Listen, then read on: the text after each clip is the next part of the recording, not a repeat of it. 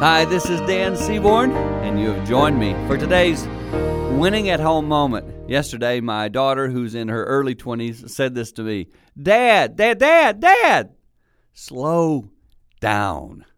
Even sometimes when I'm recording here in the studio, I can go a little fast, and I want to get the words out. I got to get everything in there, and I just need to slow down. When you slow down, you usually make better decisions. When you slow down, you probably think a little more clearly. Today, you might be in a family situation that's causing you some stress, and you're speeding up and you're hurrying through it. You want to get through it.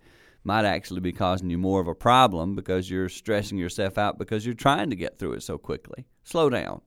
Take your time. Seek good counsel. In those moments, you make wiser decisions. That's a tip helping you grow in your family and win at home.